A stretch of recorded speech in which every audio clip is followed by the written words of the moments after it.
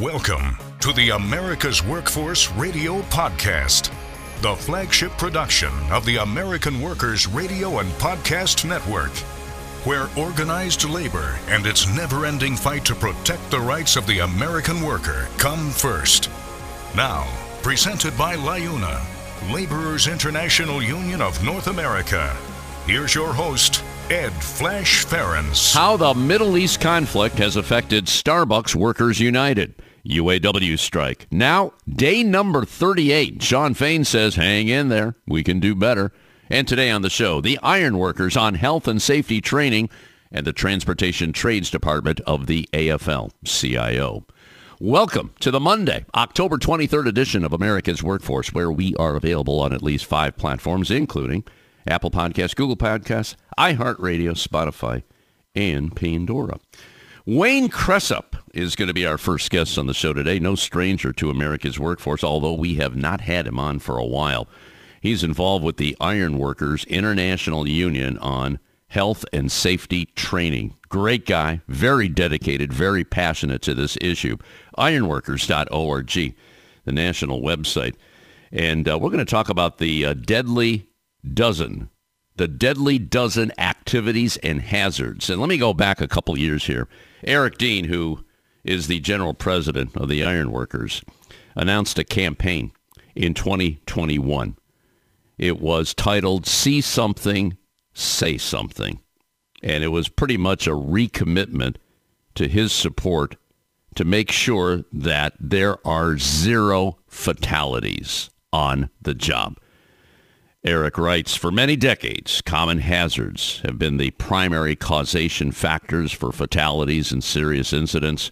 Our focus on the deadly dozen hazardous activities will continue, and campaign materials are available to district councils, local unions, apprenticeship training facilities, including hard hat stickers, gang box stickers, emphasizing the importance of recognizing and avoiding workplace hazards in the shop as well as the field. Now, some of the deadly dozen activities and hazards. Number 1, falls through unprotected or inadequate floor opening covers, collapse of unsecured open web steel joists, falls during the installation of floor and roof decking, lack of fall protection, inadequate use of fall arrest equipment, structural collapse of unsupported reinforcing steel columns, walls, and decks, electrical hazards and injuries from high-voltage power lines.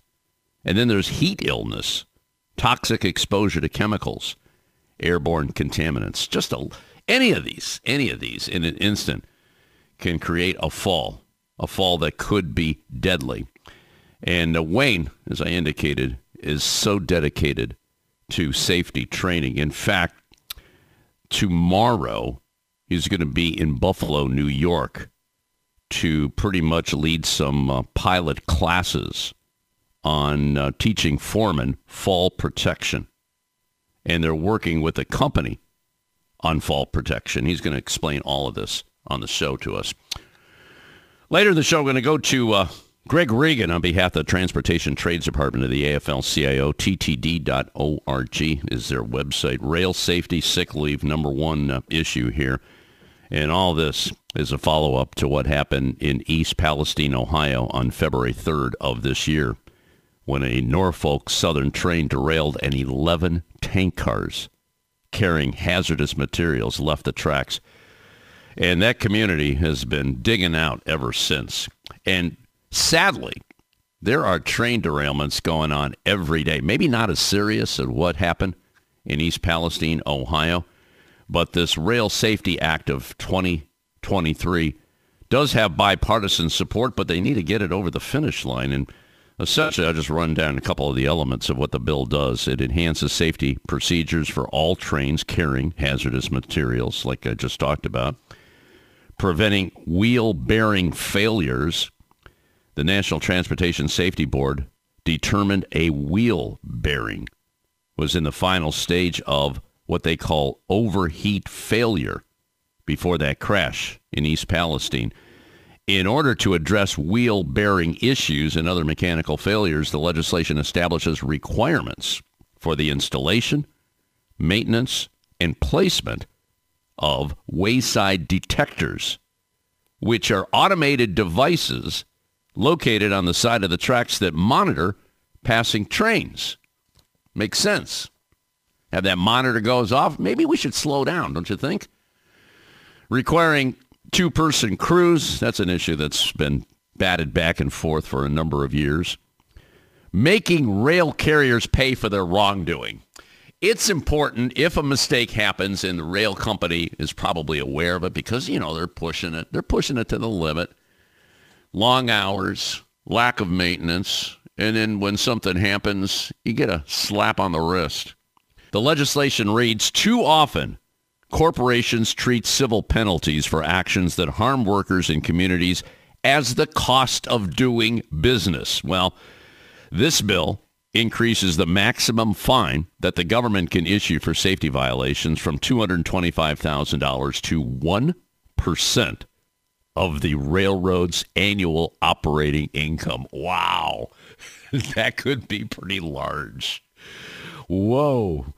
Well, there is more to it. Greg Regan will talk about that. He's also going to talk about his visit to the Culinary Union, 226, their headquarters in Las Vegas. They're on strike. We'll talk about that. And also the FAA administrator nominee. So lots to talk about with Greg Regan on behalf of the Transportation Trades Department of the AFL-CIO. Now, brief look into the world of labor. This segment brought to you by Boyd Watterson Asset Management. You can find more at boydwatterson.com. Starbucks has filed a trademark suit against Starbucks Workers United, the union representing its workers at approximately 360 stores, for using the company's name, logos, and intellectual property to express support for Palestine on social media. Restating allegations first raised in a cease and desist letter last week, the company claims that the union's use of Starbucks IP has created a false perception that the company supports violence against civilians. Well, in response, the union has filed its own defamation lawsuit against Starbucks, asserting that the company has implied that the union supports violence and terrorism as part of a transparent effort to exploit the ongoing tragedy in the Middle East to harm the union's representation. Now, Starbucks claims that the union's use of its trademarks has led to calls for a boycott, public officials denouncing the company, customer complaints, and vandalism at one of its coffee shops. In the suits form part of a recent trend of company-union trademark disputes that have included Trader Joe's and the Medieval Times. Starbucks' trademark lawsuit appears to hinge on a single post by Starbucks Workers United on X that stated solidarity with Palestine, which the union notes was unauthorized and deleted after about 30 minutes. Now, no post by the union or its local affiliates appeared to express support for Hamas or violence against civilians. Boy, you have to be so careful today on what you post, because it can become viral in moments and cause a disruption, just like we talked about with Starbucks here. Let's talk about the UAW strike, which is now in day number 38. On Friday, President Shawn Fain said while Detroit's automakers have increased their wage and benefit offers, he believes the union can gain more if it holds out longer in contract talks. In a Facebook Live appearance, Fain did not announce any more factories to add to those that have been on strike, but he warned that the UAW could announce such an expansion of its strikes at any time, depending on how much progress they make at the bargaining table. He said last week Stellantis and GM have made wage offers that match Ford's 23% over the life of a 4-year contract. But he insisted that the companies can go further. As he put it, we've got cards left to play and they got money to spend.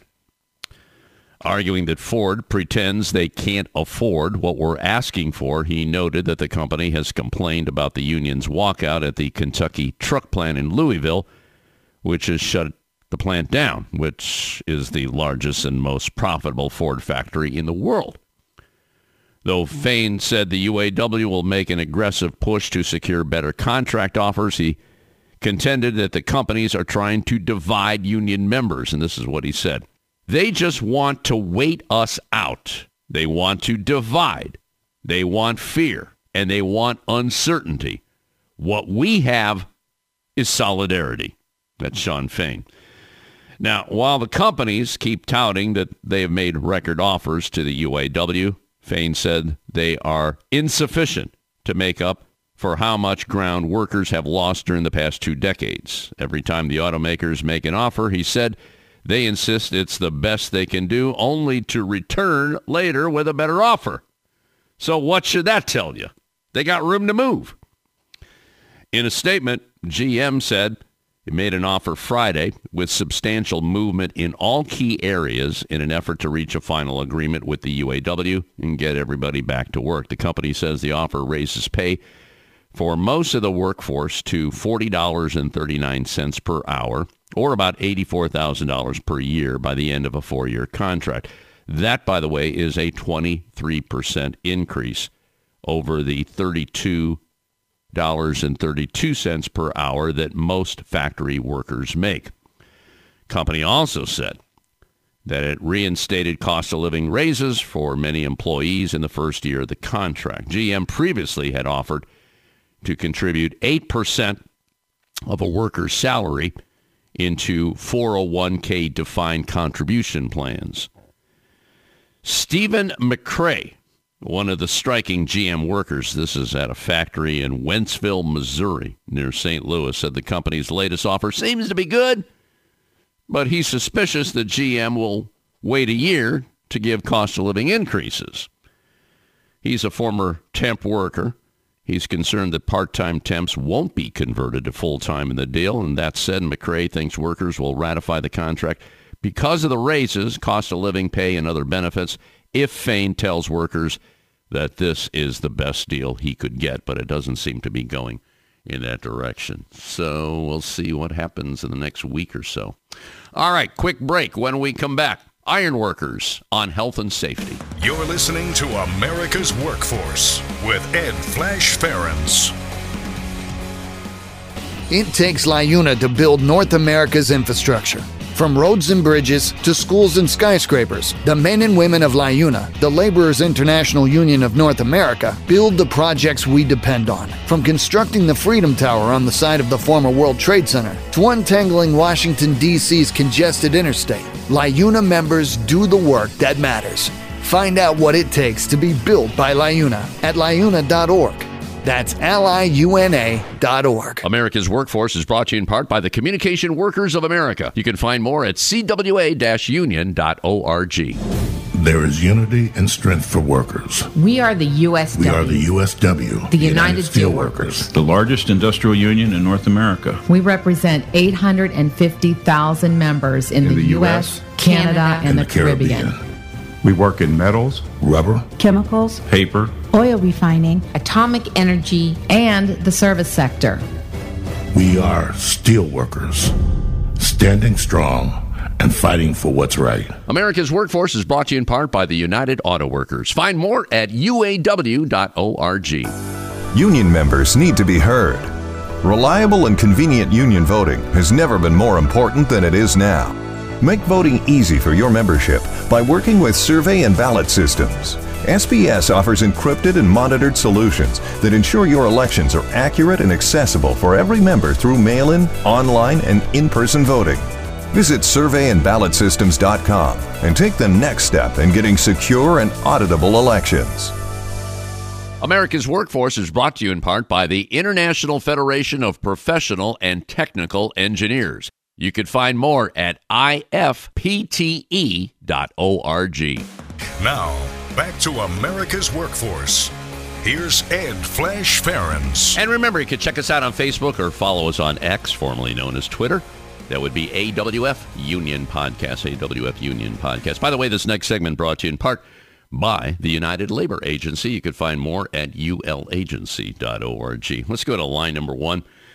Welcome a guy we've had on the show a number of times. His name is Wayne Creasap. He's been working with the Ironworkers International Union for about 5 years now, and we're going to talk about health and safety training. So important, so important. There's the Dirty Dozen activities and hazards, and as I indicated at the top of the show, General President Eric Dean started a campaign some years ago, the Zero Fatality campaign.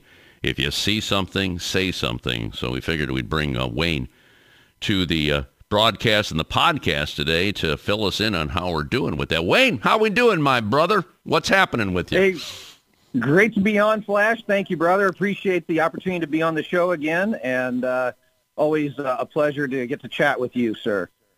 And we are still recording the show at the great Ironworkers Local 17 in Cleveland, Ohio, which is part of the Great Lakes District Council of Ironworkers. They signed on as one of our many sponsors here. So a good group of people here. Rich Jordan says hi, and I'm across the door from Eddie Mulhan, and Eddie was showing me some work that they're doing at Progressive Field, and just to fill you in too, the topping off ceremony at the new Sherwin-Williams complex will be in mid-December, and that's, you know what, we're going to do a show on that, and you know what.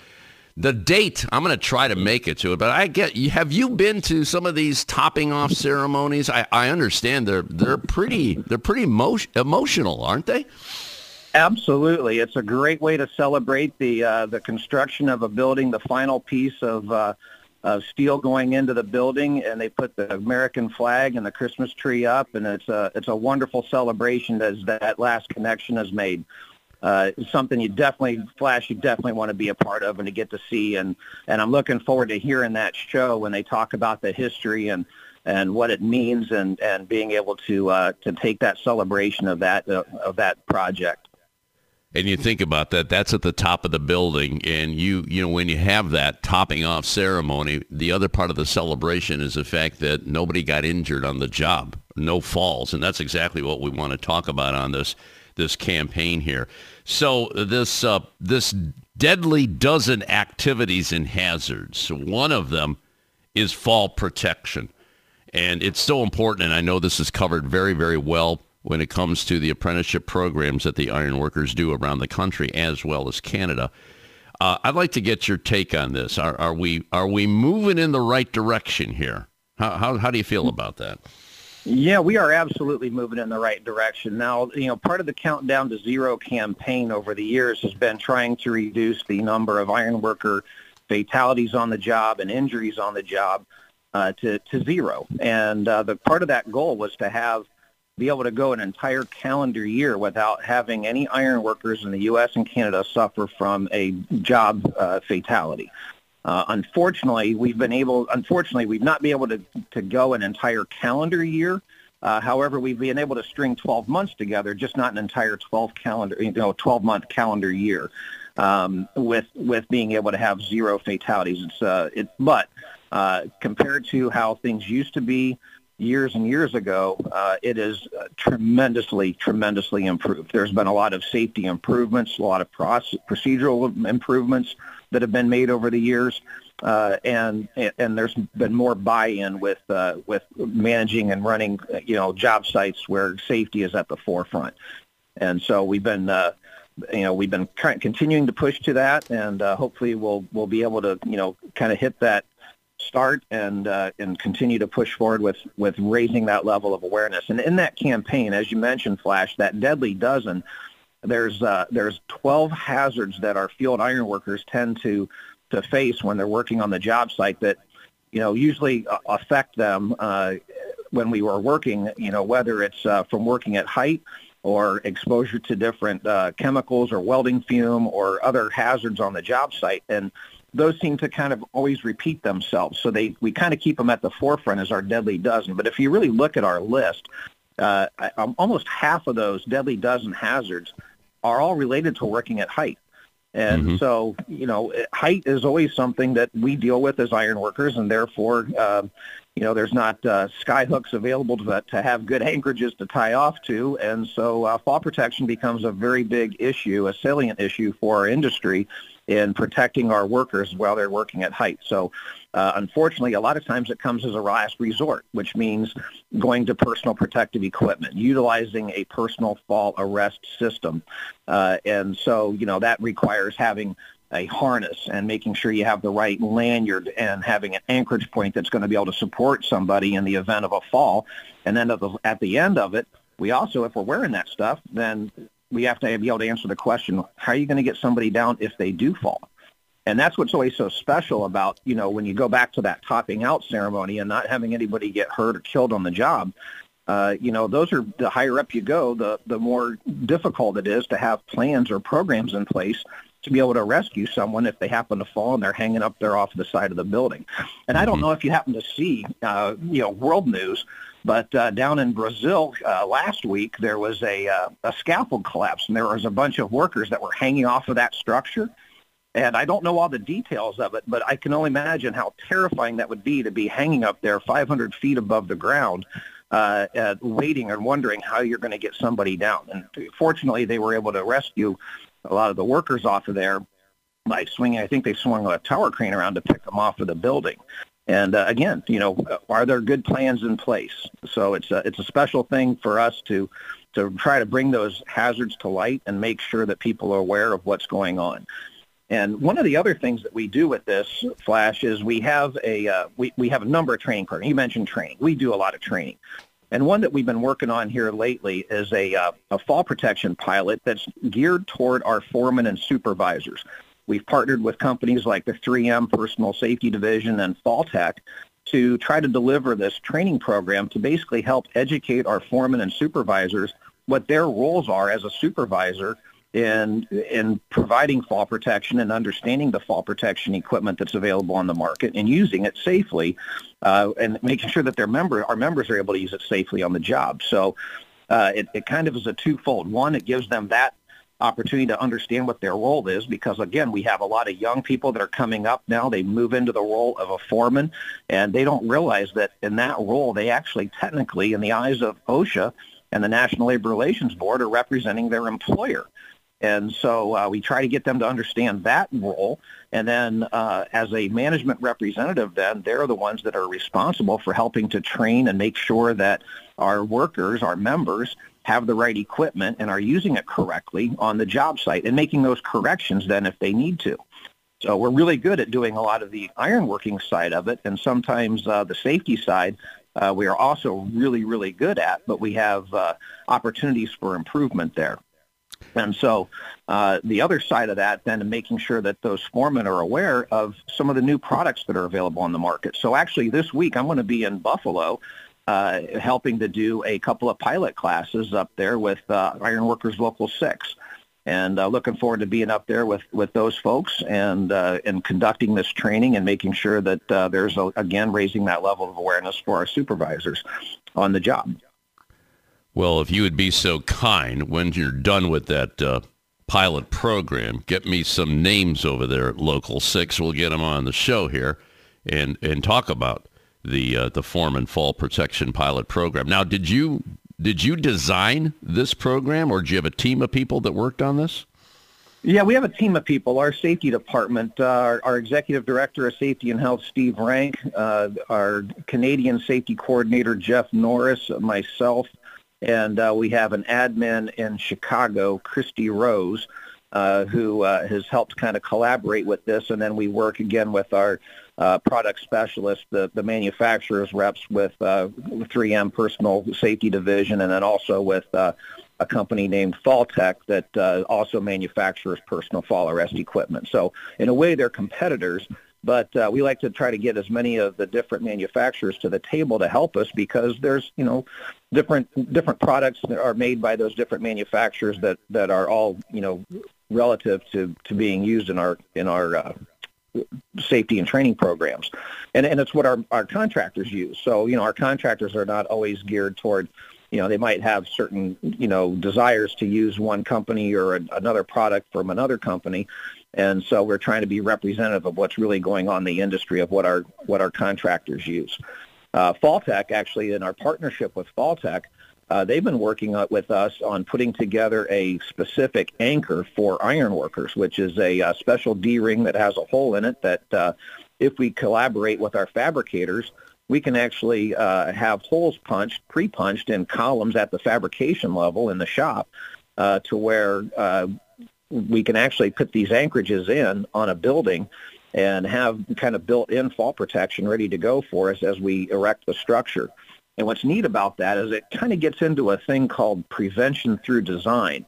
And if we're able to design out a lot of the hazards as the building is going up or before the building actually goes up, we're able to kind of focus on those elements. And what's neat about it is that stuff is already there, and it can stay in place throughout the entire erection of the building and potentially remain in place during the life cycle of that building. So once it's been built, and then eventually as there's any retrofits that need to be done, those systems can still be utilized. So for people that are doing maintenance, such as having to change out light bulbs or having to do other type of work, working on the ventilation system in the building, they could also utilize those same systems because they're there for that entire life cycle of the building. So it's something that we'd like to see more of. But it requires more collaboration with our architects and engineers as well as our fabricators working with our erectors on putting these things in place. And it's, again, a lot of communication, a lot of pre-planning. Wayne, that's a great idea. So the design of the building, the structure of the building can be made in a way to help the worker and prevent a fall when they're building it and when they have to maintain that building. That's fantastic stuff there. Wayne Creasap joining us on our live line today. He's with the Ironworkers International. Ironworkers.org is the national website, and he deals with health and safety training. And as he indicated, he's going to be in Buffalo tomorrow to do these pilot classes. More to come from Wayne later in the show. We're going to check in with Greg Regan on behalf of the Transportation Trades Department of the AFL-CIO. This is America's Workforce. More shows available at awfradio.com. It takes LiUNA to power North America with affordable energy. The men and women of LiUNA, the Laborers International Union of North America, have the skills needed to build and maintain oil, natural gas, nuclear, solar, and wind projects that are shaping America's energy future. From new energy tech to retrofitted facilities, LiUNA members do it all. Find out what it takes to be powered by LiUNA at liuna.org. That's LIUNA.org. Hire union musicians. Call Music Talent of Cleveland at 216-881-1802. Call Music Talent of Cleveland as your dependable source for professional musicians in Northeast Ohio. Union musicians add harmony to weddings, elegance to parties, and uplifting music for all events. Music Talent of Cleveland contracts solo and ensemble musicians as well as bands and orchestras for single engagements. So hire union musicians. Call Music Talent of Cleveland today. 216-881-1802. America's Workforce is brought to you in part by the United Steelworkers. You can find more at usw.org. America's Workforce is sponsored in part by Boyd Watterson Asset Management, LLC. Find out more about our investment solutions tailored to meet the needs of Taft-Hartley funds at boydwatterson.com. America's Workforce is brought to you in part by the Ironworkers. You can find more at ironworkers.org. America's Workforce Radio is sponsored in part by the International Union of Painters and Allied Trades, District Council 6, representing painters, glazers, drywall finishers, and sign and display industry workers. They remind you that belonging to a union is your right as an American. America's Workforce is brought to you in part by the International Brotherhood of Teamsters, where you can find more at teamster.org. Now, back to Ed Flash Ferens with America's Workforce. And remember, you can check us out on at least 5 platforms. That includes Apple Podcasts, Google Podcasts, iHeartRadio, Spotify, and Pandora. And when you get an opportunity, here's what you do. Just sign up and receive our shows on a regular basis and give us a rating. We always appreciate those 5-star ratings, so please keep them coming. Let's go back to our live line and rejoin Wayne Creasap. Wayne is with the Ironworkers International Union, ironworkers.org. We're talking about health and safety training, especially safety today, and what has happened over the last couple of years. A couple of years ago, the president of the Ironworkers, Eric Dean, started a campaign called Zero Fatality, and it was engaging members. If you see something, say something, speak up, and make sure that a potential accident doesn't actually happen.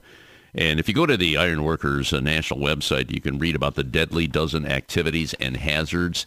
They also have the Shopman Safety and Health Campaign to target the deadly dozen hazards. And Wayne is going to be in Buffalo tomorrow, and he's meeting with the foreman on fall protection, and they have a pilot program. I have to ask you, first of all, is this the first that you've done, and why Buffalo? Are the locals reaching out? Has there been incidents they need help on? What's the story on that, Wayne? Yeah, so Flash, part of what we've been doing with this pilot program is trying to feel our way a little bit to figure out the best way on best approaches to educate our members and our foremen on fall protection and share with some of the latest and greatest products. So this has been an ongoing effort. We had started working on it. Unfortunately, the pandemic kind of threw us out of rhythm with it, and we weren't able to get out to as many places as we would have liked. And what we're doing now is we've done a number of different pilot courses throughout the United States and Canada to test it, see what we have. And right now it's about a 4-hour course, kind of goes through the roles and responsibilities of the foreman, and then gets into the actual equipment, the use, and being able to get out actually physically on a structure. So that's one of the other unique things about this course is that, using our JATCs, our Joint Apprenticeship Training Centers, a lot of these around North America have a training structure on those locations that we can put this equipment up and try it out, and people can actually not only sit in the classroom, but then actually walk out of the classroom and do hands-on practical training with this equipment and touch it, feel it, try it, see how it works, and think of ways on how it would best work for them. So unfortunately, we've had some situations where in certain areas we've had some instances where people were hurt or killed, and as a result, they had reached out first looking for support, and we brought the training to their location.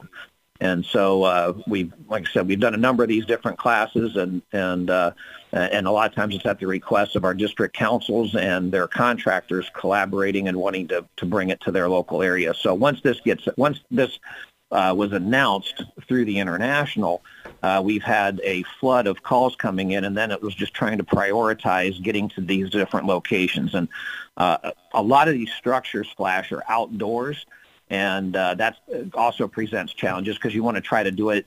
I know ironworkers, we're not always working in ideal conditions and on the job, but when conducting training, we were trying to pick locations that either allowed us to be indoors or allowed us to be in areas where the weather was maybe a little more stable, where we could actually do the training in a little better conditions, since it is in a training environment. So Buffalo was selected, and we tried to do the fall. We thought that might be a little better time of year than doing February in Buffalo and trying to chip through a bunch of ice and snow to get on a structure.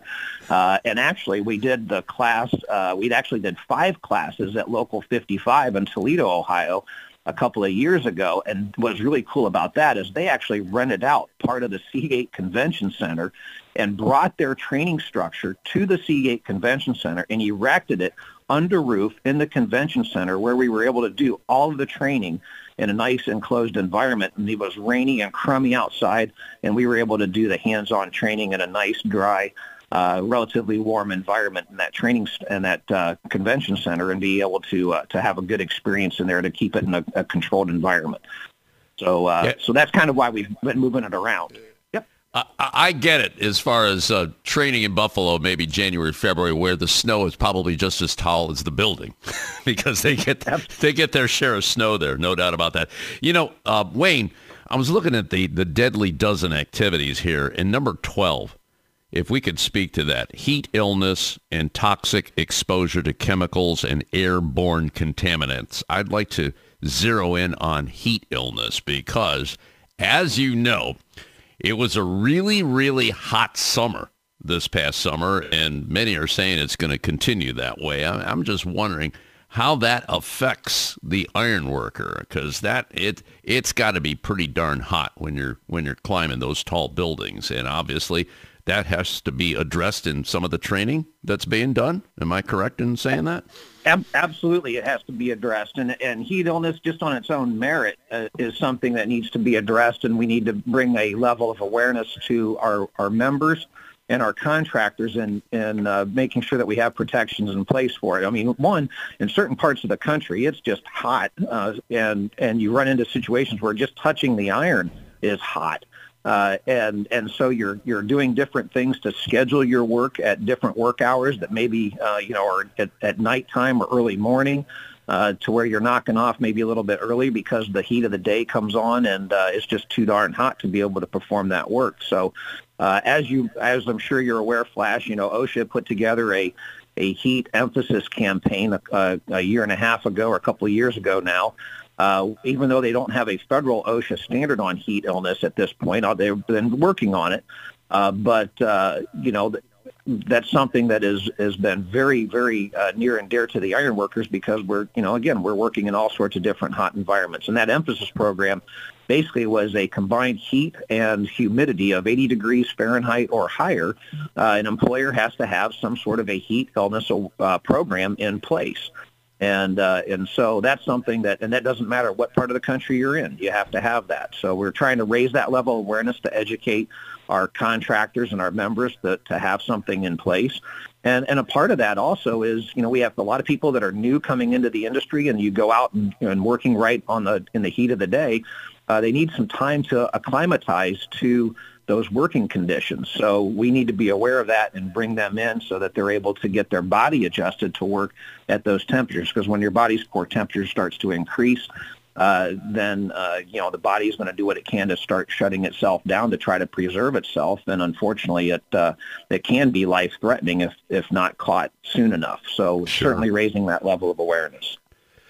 Wayne, I know you've been involved with the union contractors many, many years now, and I would like you to speak to labor and management. And the Ironworkers have a great website, too, I want to call everyone's attention to. It's the Impact website, impact.net.org. And this is more or less a labor management type of trust. And I know the heat and frost insulators do this very, very well, too, because you got to work together. You got to work together for the common good. And many times there's an adversarial relationship between the union and management. I mean, we're seeing that in so many. I mean, look what's going on with the auto workers right now. But, they are gaining ground. That's another story. But, Wayne, can you speak to that and the importance of working together for the common goal? And today we're talking about job safety. We're talking about falls. Can you address that? Absolutely. So a couple of things, Flash. So I had the privilege of starting my career in Cleveland, Ohio, working for a couple of local contractors associations, the Mechanical and Plumbing Industry Council, and then later on the Construction Employers Association of Cleveland. And again, that was all, labor management, very, very cooperative and working among them locally. And then I moved on to the Association of Union Constructors and the National Maintenance Agreements Policy Committee in Arlington, Virginia, again, at a national level, working under the terms of the National Maintenance Agreements as their safety and health representative, and then TALK as their Senior Director of Environmental Health and Safety for the Association of Union Constructors before joining the Ironworkers. So I've had almost 25 years in association management before joining the Ironworkers, and this is just an extension of that. And as you mentioned, Impact is another labor management tool that is available to help bring our contractors and our unions, our Ironworkers local unions together to the table to talk about different industry issues. And that's not only just workforce and the development of the workforce and other issues that may happen on the job, but it also includes safety and health. And so, as you mentioned, Impact is a big provider in that, and that's one of the benefits of working with the Ironworkers is that our funding for the safety department is done through Impact, which then, as a labor management cooperative trust, allows us the flexibility to be able to not only serve our Ironworker members, our brothers and sisters in the Ironworkers unions, but also our signatory employers. And then, and as not only are those employers, but also in some cases our owners may need some additional help in working with the union. So that allows us that flexibility. We are pretty fortunate in our industry that, we may not always agree on the best way to get there, but when it comes to safety and health, everybody is willing to share. And usually we have a pretty collaborative effort in working together to try to reduce injuries and illnesses on the job. Obviously, it not only helps our members. We don't, obviously don't want our members to get hurt, but our contractors don't want our members to get hurt either because, again, it means they have to find other people to be able to do the work, which is getting harder and harder to do these days. And the other part of that is if those contractors have a lot of injuries, their incident rates go up, and then they're not able to bid on future work. It takes them out of the market as being competitive because they're not seen as being a safe employer. So there's definitely benefit on both sides there, and we are pretty blessed in the union construction industry to have those relationships with our employers where most of the time we're all on the same page in collaboration with safety and health issues. And that's what we want. You go into work in the morning, you want to make sure you come home at the end of the day. Flash, one of the things that we have, this is, we're getting into the Halloween season, right? And there's a lot of scary stories that you hear out there. And unfortunately, as us safety people are out there, we have scary stories too. Unfortunately, those scary stories are true, and they are with real-life human beings that have suffered some horrific incidents on the job. And so when we talk about things and we throw out numbers and statistics, we also have to step back and realize that each one of those numbers is a human being. Yeah. And they have, a father or a son or a sister or a daughter, a mother, or a neighbor, and all of a sudden, if somebody's not there anymore, that has a devastating impact on that family, on the job, and on their coworkers. So we need to keep those things in mind as we push forward here. And I think that's what I'm blessed with, being in this industry for as long as I have, to be able to try to help share that passion and drive that the safety message to our members and also to our contractors. Well, Wayne, the Ironworkers are certainly fortunate to have someone like you on the job dealing with safety training. Very, very important. That is job number one. Ironworkers.org, the national website, and that labor management trust is impact-net.org. You take care, brother. Make sure you give me that contact for Local 6 over there in Buffalo so we can do a follow-up, okay? You got it. Thanks, Flash. Appreciate you, brother. Stay safe. All right, we're going to take a quick break. Greg Regan, on behalf of the Transportation Trades Department of the AFL-CIO, is coming up next. This is America's Workforce. It takes LIUNA to keep America running. Over 70,000 public employees are part of LIUNA, the Laborers International Union of North America, delivering critical services such as healthcare and emergency response, as well as maintaining roads and sanitation systems. Even the National Postal Mail Handlers Union, representing over 47,000 U.S. postal workers, is affiliated with LIUNA. Find out what it takes for LIUNA to keep America running at LIUNA.org. That's LIUNA.org. The Ironworkers Great Lakes District Council, consisting of 8 ironworker local unions in West Virginia, Pennsylvania, Ohio, and Michigan. We build the skylines and bridges along the Great Lakes. With more work than ever before, the Great Lakes District Council is actively searching out the next great ironworker, whether it's building the next Intel plant or constructing a bridge to safely connect our great cities along the lake. So join the Ironworkers Great Lakes District Council today. Find out how and learn more about the council by visiting iwdistrictcouncil.com. America's Workforce is brought to you in part by the Heat and Frost Insulators Labor Management Cooperative Trust. Find out more at insulators.org/LMCT. This segment of America's Workforce is brought to you by Survey and Ballot Systems. SBS has been providing unions with secure and flexible election options for over 30 years. Visit surveyandballotsystems.com to learn more. America's Workforce is presented by the Laborers International Union of North America. Feel the power right now at liuna.org. Now, back to America's Workforce. here's Ed Flash Ferens. And remember, you can check us out on Facebook or follow us on X, formerly known as Twitter. That would be AWF Union Podcast. By the way, this next segment brought to you in part by the Ohio Federation of Teachers. You can find more at oh.aft.org. Let's go to Washington, D.C., where there is still no Speaker of the House.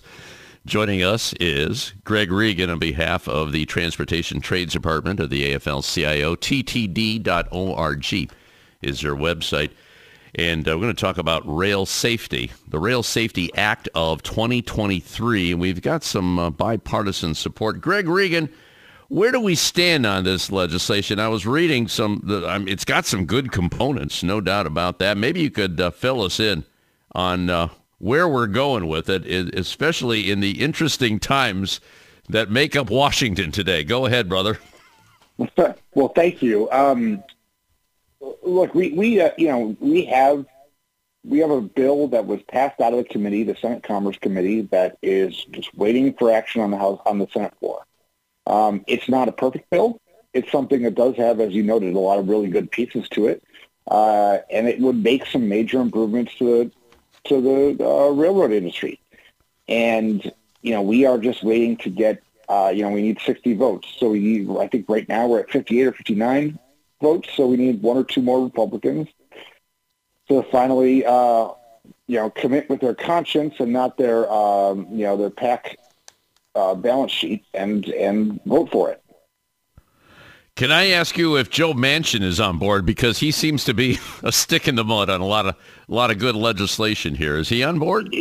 He is, yes. And I think he's got there's a lot of railroading is important in West Virginia, and these, as we saw in East Palestine, as we see in North Platte, these railroads go through a lot of towns, big and small, all across the country, and the consequences when something goes wrong are pretty severe. So I think, regardless of where you're from, I think a lot more people are aware of what the consequences are now. So this is not perfect. No bill is perfect, but it's got some good things. Can you speak to some of those, or some of the things that you don't like? What's calling your attention right now, Greg? Yeah, so obviously the crew size, the requirement, making sure there are two crew members, one qualified engineer, one qualified conductor on every train. That is something we've been fighting for a long time. That's in this bill. There's also some requirements on inspections. So inspection times for rail cars and making sure that you have the right qualified people doing the inspection, so that, right now, if you look, especially the inspection times for rail cars, we're giving people like 45 seconds to inspect an entire rail car. And so you tell me how much you can really get in 45 seconds on a 30-foot locomotive on either, but with both sides. And that just doesn't make any sense. So setting minimum standards for all that stuff, and also setting standards for all of the you've probably heard of hot boxes or wayside detectors. Those are not real. There are no federal standards for how to utilize that technology. So this would set those standards. Who came up with 45 seconds? They couldn't even give a whole minute? What's the story on that?